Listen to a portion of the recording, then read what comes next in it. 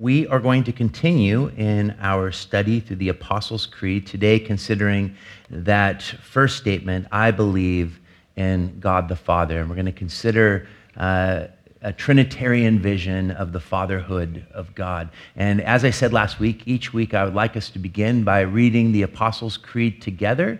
I remember what I said, when we read this creed together, we are entering into that communal voice of the church, declaring in a very concise way sort of the foundations of what it is that we believe. So I'm going to have the creed placed up, and let's read this out loud together. I believe in God, the Father Almighty, the maker of heaven and earth. I believe in Jesus Christ, his only Son, our Lord, who was conceived by the Holy Ghost, born of the Virgin Mary, suffered under Pontius Pilate, was crucified, died, and buried. He descended into hell. The third day he rose again from the dead. He ascended into heaven and sits on the right hand of God the Father Almighty. From there he shall come to judge the living and the dead. I believe in the Holy Ghost, the Holy Catholic Church, the communion of saints, the forgiveness of sins, the resurrection of the body, and the life everlasting. Amen. As I shared with you guys last week, the purpose of the Apostles' Creed, something that has been uniformly accepted by both Catholic and Protestant churches, the purpose of it is really to answer a very important question, and that is, what is this God like that we should so trust in him? And how is such a faith reasonable? I think it's important when we consider the creed and what it is trying to accomplish, which is really a direct statement about a Trinitarian faith, what it means to believe in a triune God, that everything that God reveals about himself is directly connected to his relationship with humanity. And as we consider God as Father, I think that point is going to be helpful as we look at the Lord's Prayer or the disciples' prayer today. Because when the world demands a confession from us, if I could borrow from the words of Robert Jensen, he says this, he says, I recite the creed to confirm to it that indeed I do not worship its gods, that I am just as subversive as it suspects. I love that statement. And this creed is to help us understand who this God is and this God's connection and relationship with his creation, with us specifically. The truth is that God is love, as Scripture declares. And God is love because he is a community within himself. He is Trinity. He is one God revealed to us in three persons. And as we are going to spend the next weeks studying the Father, the Son, and the Holy Spirit, I want to encourage you to not lose sight of the fact that we are dealing with one God revealed in three persons, because it's easy to begin to try to disconnect or pull God apart. He is the Father because of his relationship to the Son. He is the Son because of his relationship to the Father. He is the Holy Spirit because of the relationship to the Father and to the Son. The fatherhood of God is not like human fatherhood in the sense that he has always been the Father. And the sonship is not like human sonship because he has always been the Son. And this uniqueness, this oneness of God, this mystery, it cannot be explained. It can be apprehended more than it is comprehended. I can promise you that the illustration of the egg being like a trinity is just really offensive. It's not that helpful. And so when we look at these different aspects or the different persons within the one God, the Godhead, we can't lose sight of the fact that God is Father because he is Father of Jesus. He is the Father of the eternal Son. Since God is before all things a Father and not primarily a creator or a ruler, all his ways are beautifully fatherly. And that's a direct quote from Michael Reeves from his really cool little book, a book I'd encourage called Delighting in the Trinity. Today we're going to consider the fatherhood of God in the most personal sense, his fatherhood as revealed through Jesus. In a couple weeks, we'll consider fatherhood of God in the more universal sense as creator.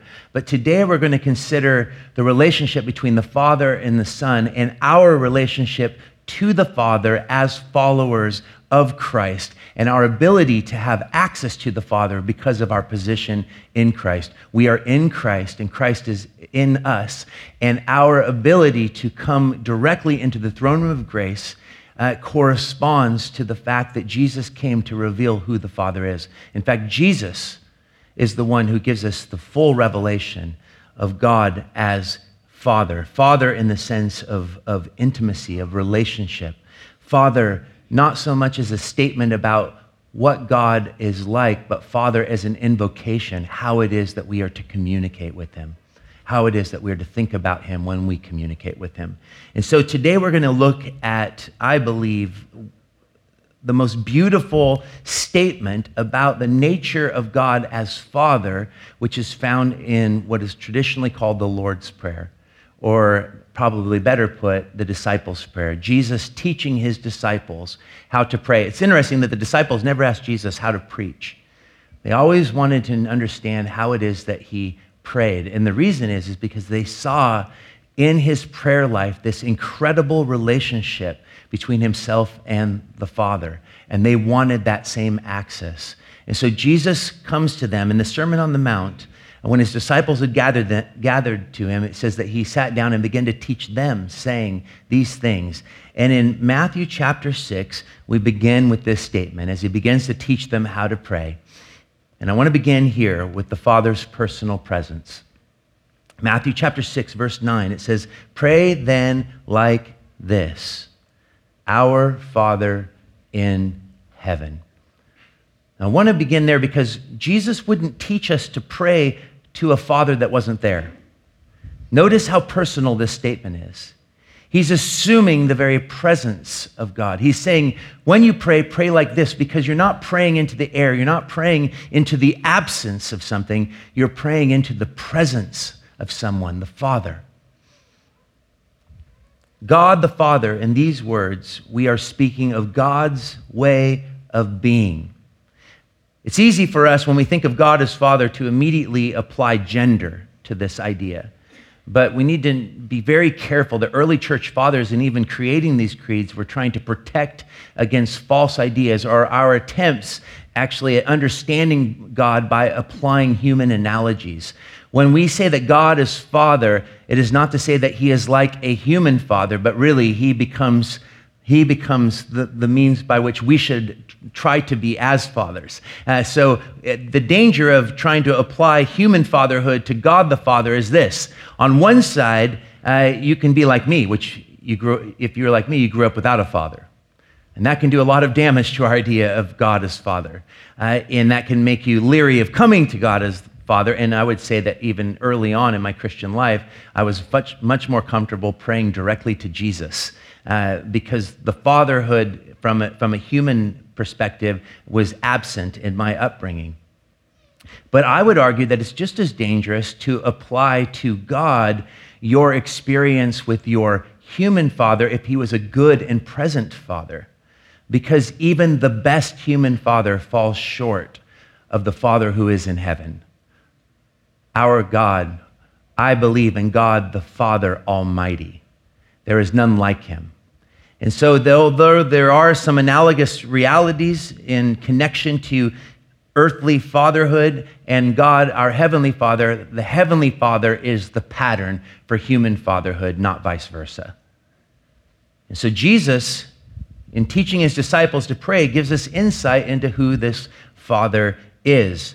And I want you to see clearly through the Gospels, this is important, and this is why it's so powerful when it comes to a Trinitarian understanding, is you cannot talk about God as our personal Father without coming through the Son. You cannot disconnect him from Jesus.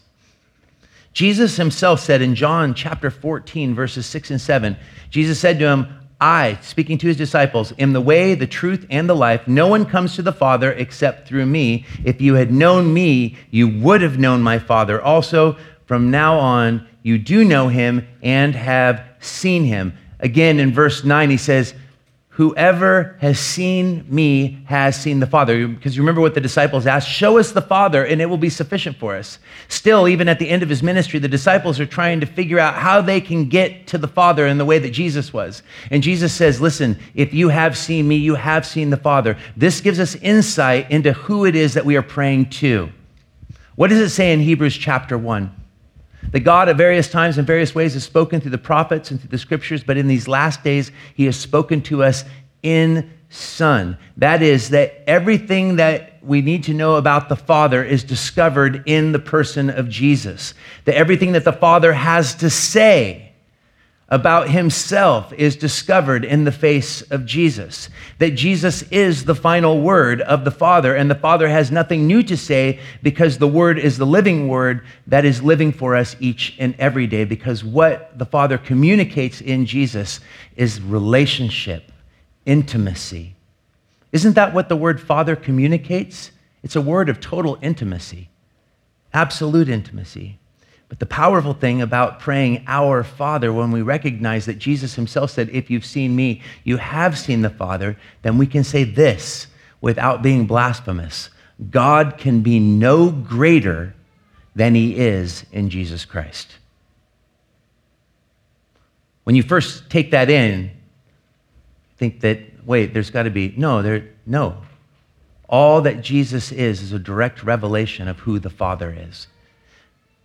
He relates to God as his own Father and invites us as his followers to share in the same relationship. Now, here's how challenging it is to separate the Father from the Son. It can't be done. Because Jesus says, no one can come to the Father except through me. But he also says in John chapter 6, verse 44, no one can come to me unless the Father draws them. So it is out of that communion of love between the Father and the Son that you and I are drawn into that same relationship. This is why theologians were correct when they said, specifically I think of Calvin and Luther, who said that when we pray the Lord's Prayer, we are literally praying to the Father through the lips of Jesus. That the Father sees us in the Son, and the Son in us. Our access to the Father is that the Father actually sees Jesus in us and us in Jesus. So this same relationship is a relationship that Jesus reveals to us. Jesus called God Abba Father, Mark 14:36. And he said, Abba, Father, all things are possible for you. Remove this cup from me, yet not what I will, but what you will. You know that word Abba, that is a term of absolute intimacy. It's like what a child calls their father. It's like daddy. Now, I will admit that as I'm in week 2 of our 30 days of prayer, I'm going to give a shameless plug right now because many of you were not there today, and I was. That in praying in groups of people, I always find it fascinating. There's something in me that kind of sort of reacts when someone prays, Daddy, to God. I feel bad because I snicker almost always. And that may be you, and you may have been that person that did that. And I want to say that I'm not shaming you for doing it. I actually think you're closer to the truth than I am. That you actually understand what Jesus said when he said, unless you come to me like little children, you'll by no means enter the kingdom of heaven. That we are to come to the Father with childlike faith. And that term of endearment, I'm not necessarily saying you should say daddy, but I am saying that there is a sweet intimacy that Jesus is calling us to turn to his Father, who is a good, loving, totally trustworthy Father that we can rely upon, that we can draw life from just as he did. He says, Abba, Father, and we are empowered by the same Holy Spirit to pray in the exact same way. Think about what it says in Romans chapter 8, verses 15 through 17. For you did not receive the spirit of slavery to fall back into fear, We're not called to be driven by fear. This is why this is so important, is that when we pray to God as Father, it is meant to give us a personal reality, not a God that is unknowable and unapproachable, and that we should be afraid of in the sense that we run away from. Yes, the fear of the Lord is the beginning of the wisdom, but it's the fear of offending a God who is loving, a God who invites us to come to him like little children. And when it says in Romans 8, you have not received the spirit of adoption, it goes, you have not received the spirit of slavery to fall back into fear, but you have received the spirit of adoption as sons, by whom we cry, Abba, Father. The Spirit himself bears witness with our spirit that we are children of God. And if children, then heirs, and heirs with God, and fellow heirs with Christ. You know, some of this terminology, this gender terminology, one of the things that we are called in Scripture is sons of God. It doesn't say sons and daughters. It says sons of God. And for you ladies, if that offends your sensibility, don't worry. We get ours as men because we're also called the bride of Christ. Once again, these are relational statements that show how it is that we relate to God. And the reason that it says sons of God is because all of us, men and women, have the right of the one and only Son, Jesus. In other words, we are co-heirs. We have the privileges of the Son, Jesus, because we are in Christ and Christ is in us. It's not a gender statement. It's a positional statement. It's a relational statement. I also want you to notice that when we are told to say, our Father, that this is not a statement about God, but it's an invocation to God.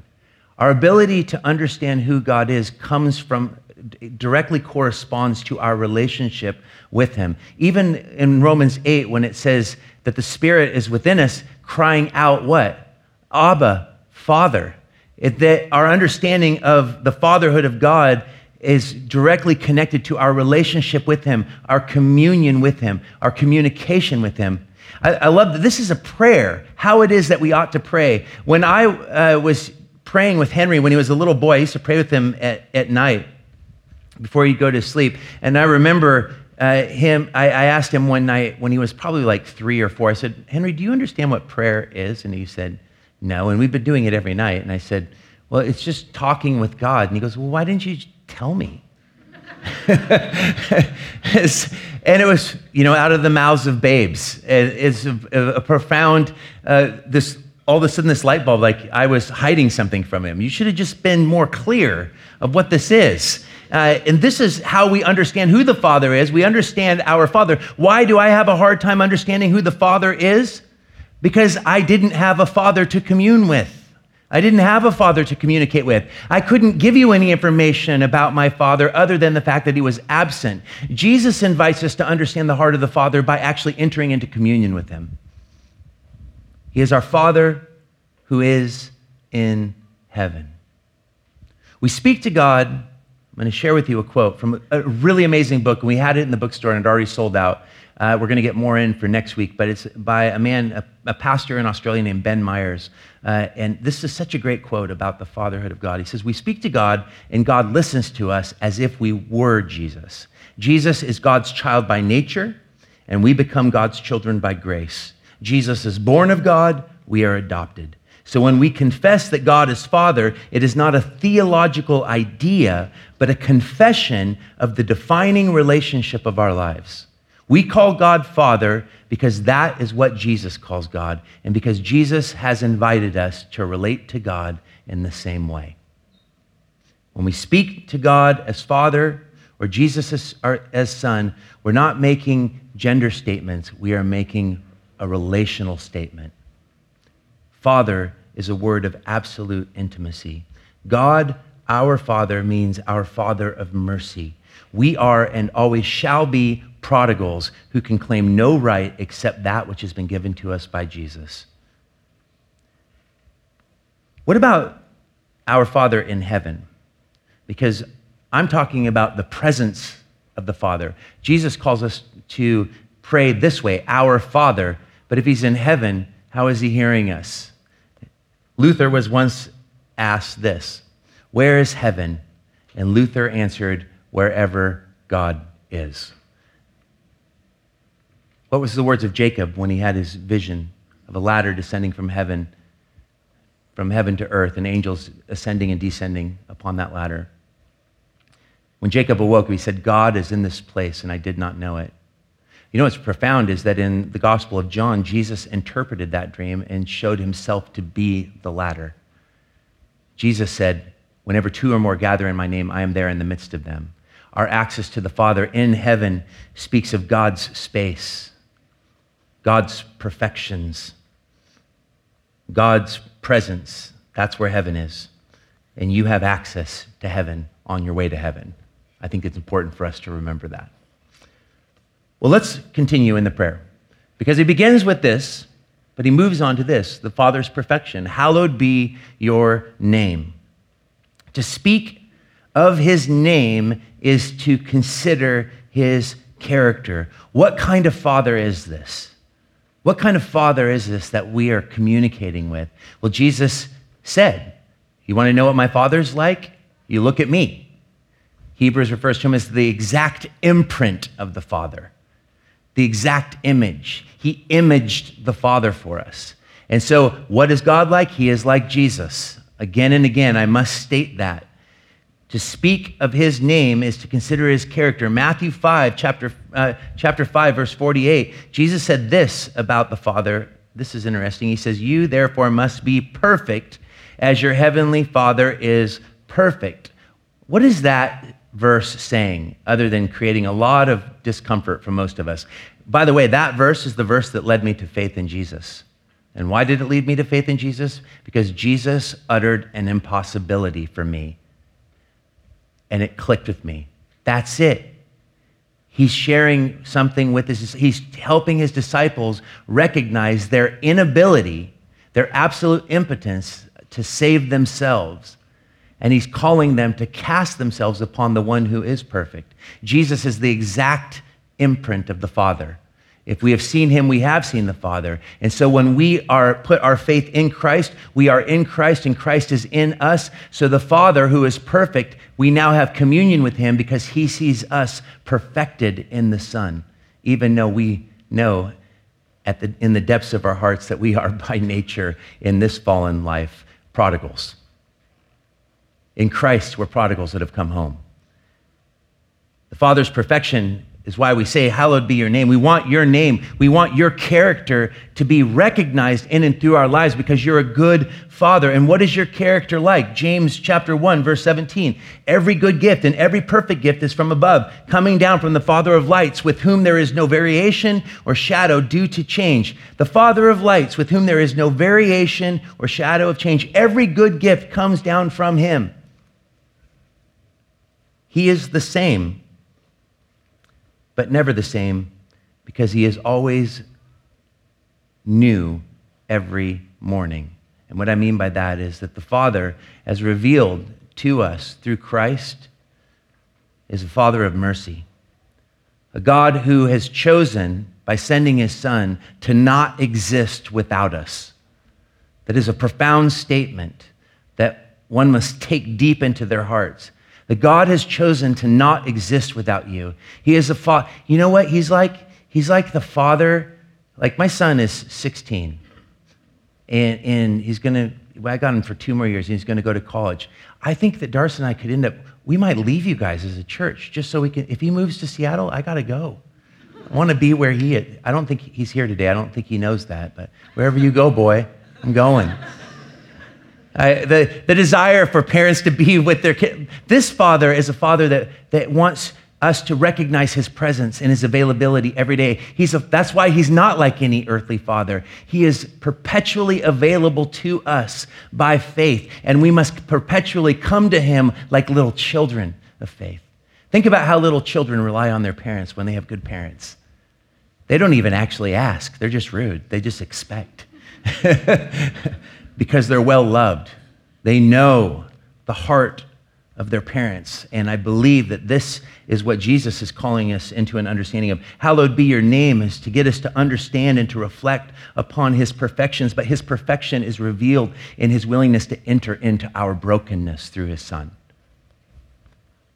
This is why in 2 Corinthians chapter 1, verse 3, blessed be the God and the Father of our Lord Jesus Christ, the Father of mercies and the God of all comfort.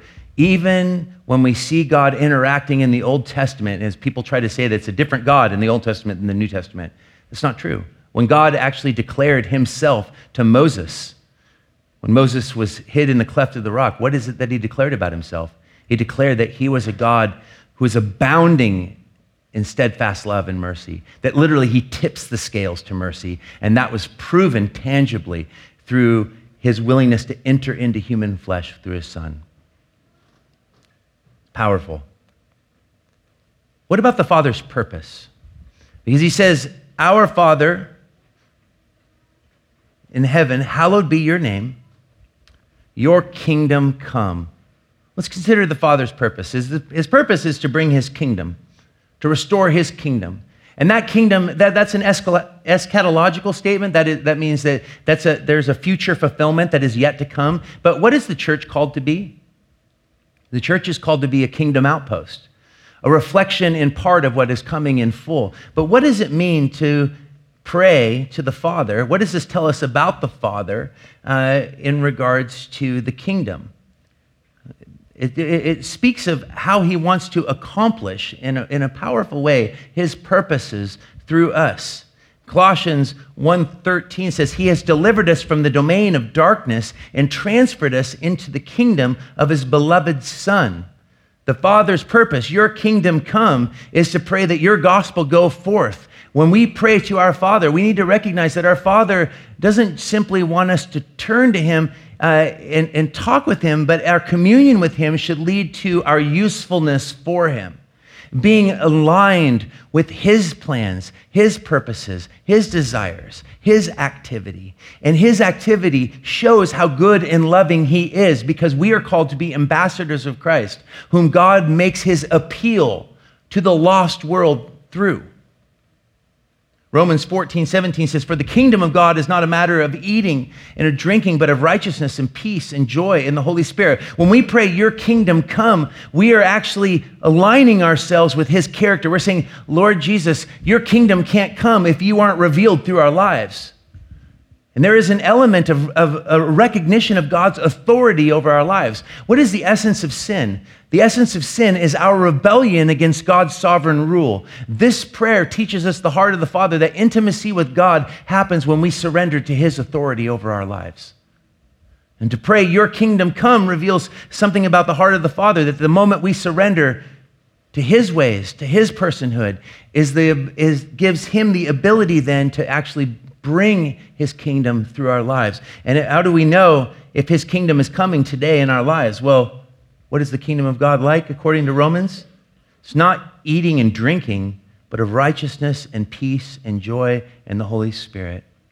I love that. The Father's purpose is to bring righteousness, justice, that which is right into his world, into our lives, and peace, shalom, and joy. God's purpose is to bring joy into your life as you commune with him.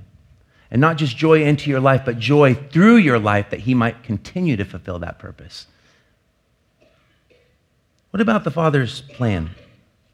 Your kingdom come, your will be done on earth as it is in heaven. It's always funny as a pastor how often I have asked by people, they said, I just want to understand the will of God. But what they mean by that is not your will be done, but what is your plan for me personally?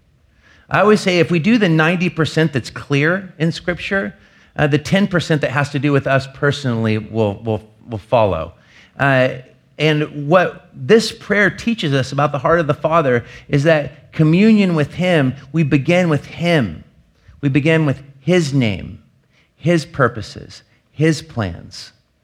And I love this, his plan is that his will be done on earth as it is in heaven. I think of James chapter 1, verse 18. Of his own will, he brought us forth by the word of truth, that we should be a kind of first fruits of his creatures. When we pray this prayer to the Father, it reminds us daily that his will has been accomplished in our lives by the fact that we have placed our faith in his Son. which then remind us that that is his will for others as well. He didn't save us into a vacuum, but he saved us into a family, and through that family, he might actually draw many into his family. 1 Thessalonians chapter 4, verse 3 says, "For this is the will of God, your sanctification." The Father's heart for us is that we become more and more like him, like his Son, that we would become a reflection. Just as Jesus was the image bearer of the Father, we are called to be the image bearers of the Son. This is why Paul could say, "Imitate me as I imitate Christ."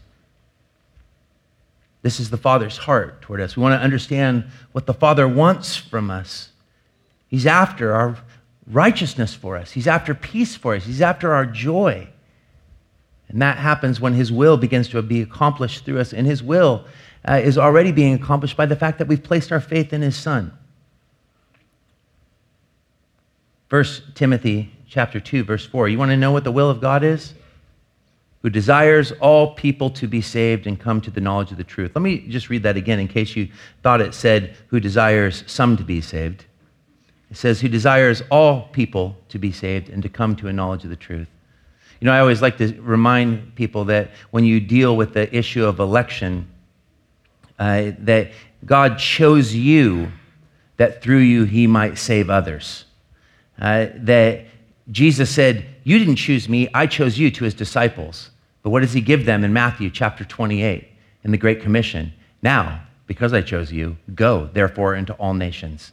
And I'm an evangelist, so if you want to say he desires some to be saved, well, I don't know. Take it up with Paul, who wrote the letter.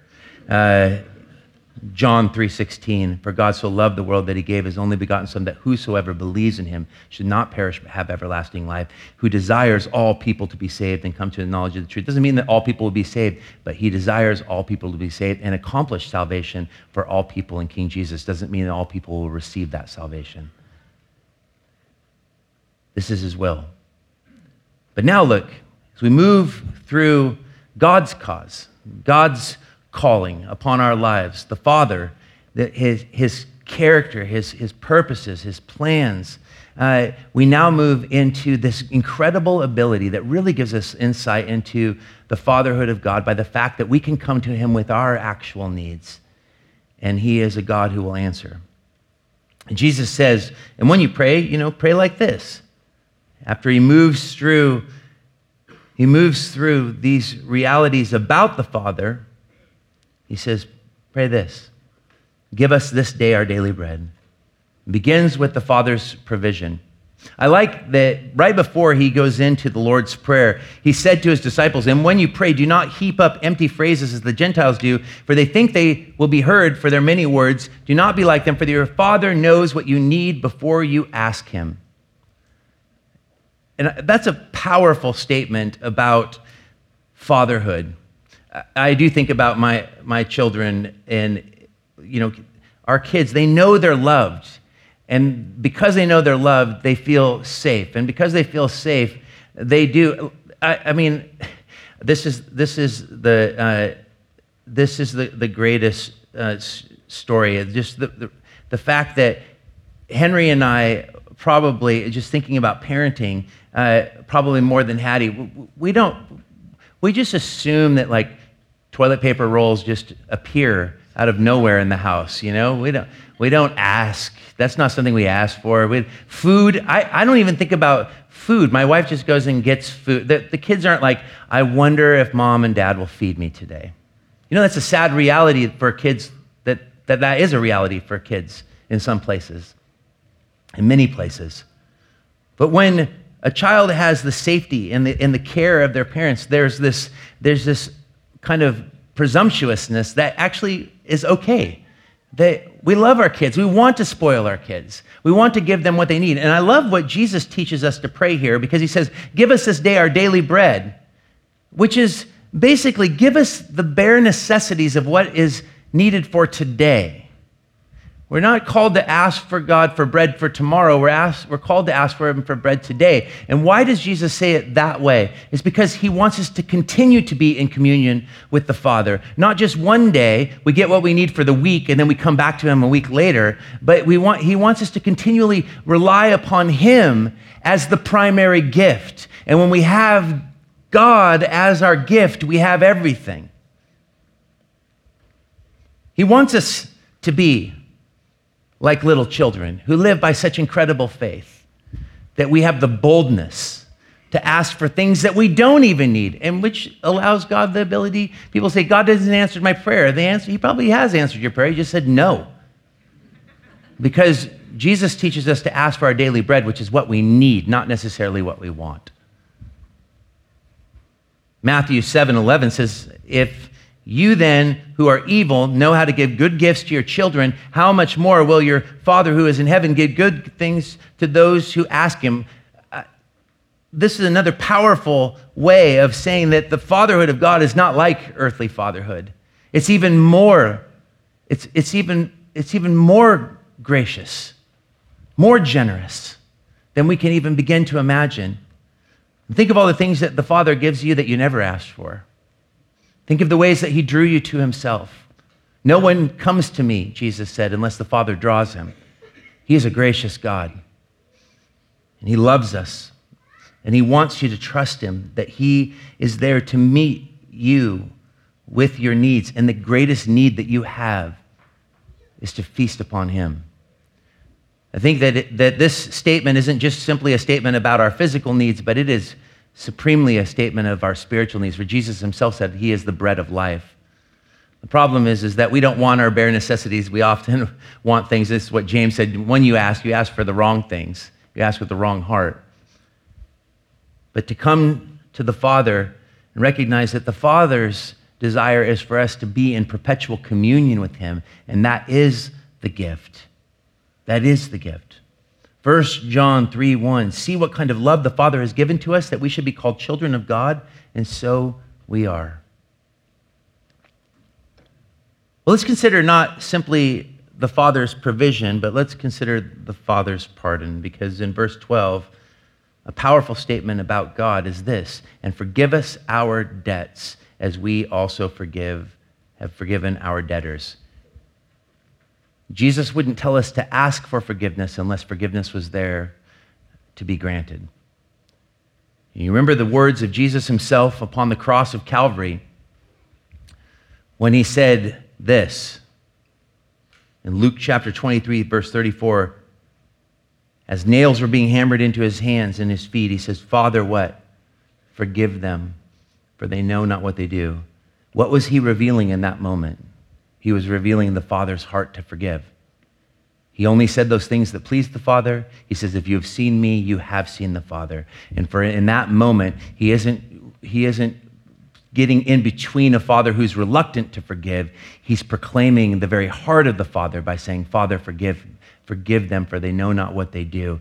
And the forgiveness of God, his ability to forgive us as our Heavenly Father, is because of his willingness to actually take our brokenness into himself through his Son. That's what Jesus did.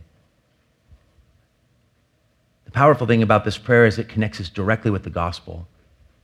The Father's pardon comes to us because Jesus, on the cross of Calvary, we are told that he who knew no sin became sin that we might become the righteousness of God. The fact that sin is, by its very nature, our rebellion against God's rule of our life, and Jesus takes that whole reality into himself. We don't even understand how it worked. I don't think that it was like a backpack on him. I think literally that he embodied sin in the fullest way. And because he was also God, he was able to see it through all the way to its bitter end. And that he tasted death, and he tasted sin, and he tasted the dominions of darkness, and he conquered them on the cross of Calvary. Because as we read in the Creed, he descended into hell. That is, that he accepted hell on our behalf, so that the Father now could be both just and the justifier of the sinner. He is just to forgive us because his Son has taken the price that we deserve. And so the Father's pardon comes to us once again. It reveals God's incredible heart of love toward us, a love that is so great that he is willing to allow his Son to take the judgment that we deserve into himself so that we can be treated like the Son who did nothing wrong. Finally, look at the Father's protection. And I would just say this too.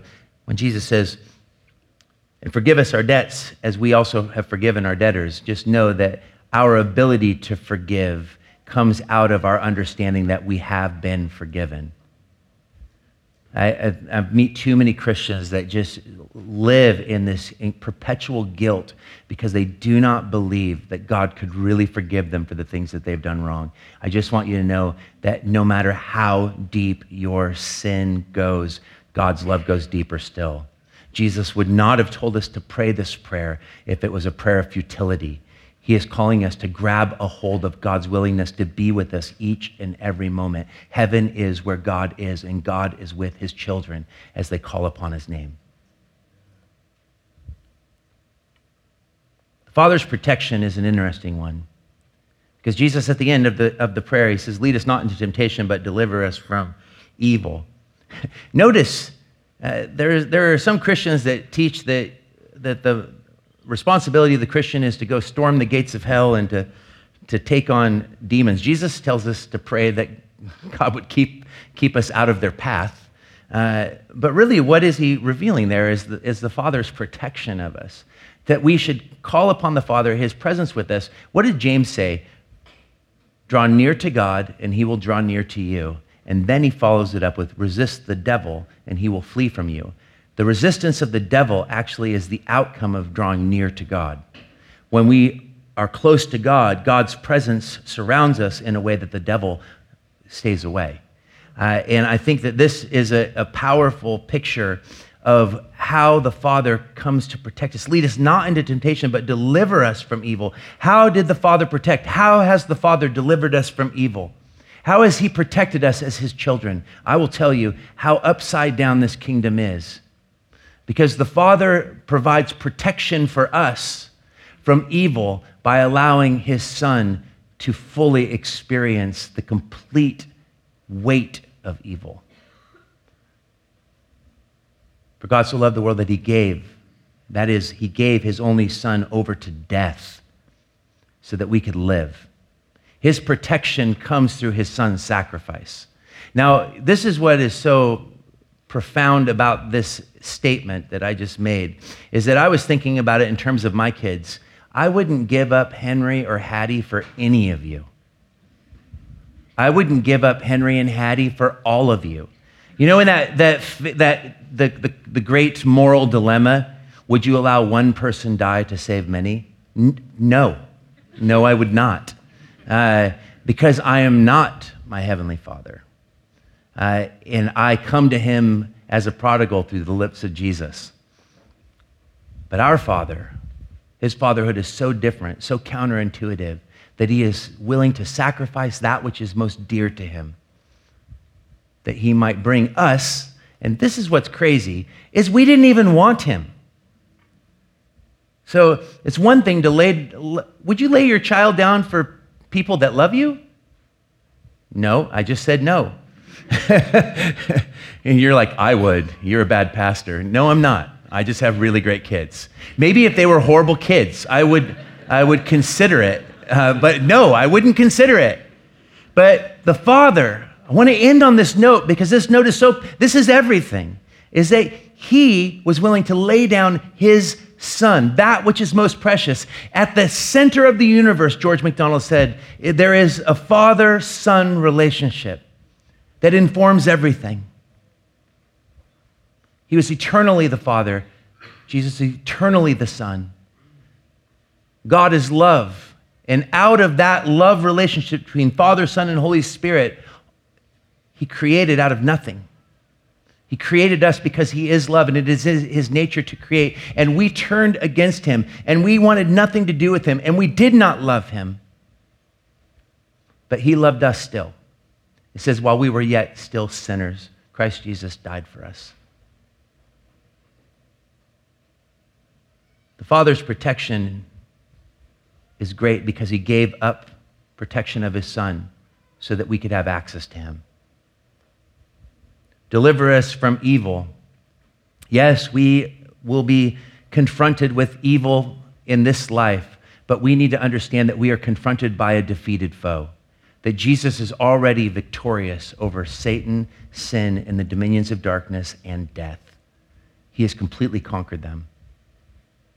We are praying this prayer, clinging to the promise that the best is even yet to come. Because we have a Father who loves us. And he loves us because he sees us in his Son. Someone once referred to election as like a divine handbag, that Jesus is the actual elect one, and the Father opens up the bag and he's like, oh, I didn't know you were in there. That's kind of what I expect him to be like. He's like, good one, son. Oh, he made it in there? He got in that bag? I don't think that's that helpful of an illustration, but it does help in this one way. And that what we need to understand is this absolute boldness, this ability to come directly into the Father's presence is because we are in Christ Jesus. Colossians 3:3. My friend Mackenzie shared this verse with me today and said, God put this verse on my heart in regards to the things you said you were going to share about in your message today. For you have died, and your life is hidden with Christ in God. Our relationship with the Father is an invitation from Jesus to have the same relationship that he has with the Father, because we have died. The old man, the old woman has died, been buried with Christ, and we have been resurrected into newness of life. And it is no longer I who live, but Christ who lives in me. No one knows the Son, Jesus said, except the Father, and no one knows the Father except the Son, and anyone to whom the Son chooses to reveal him. He has chosen to reveal himself to you. Accept Jesus and find your access to the Father. And if you have Jesus, don't waste that access to the Father. For prayer is like breathing. You want to understand what it means that God is our Father, then begin to commune with him and he will show you. Amen?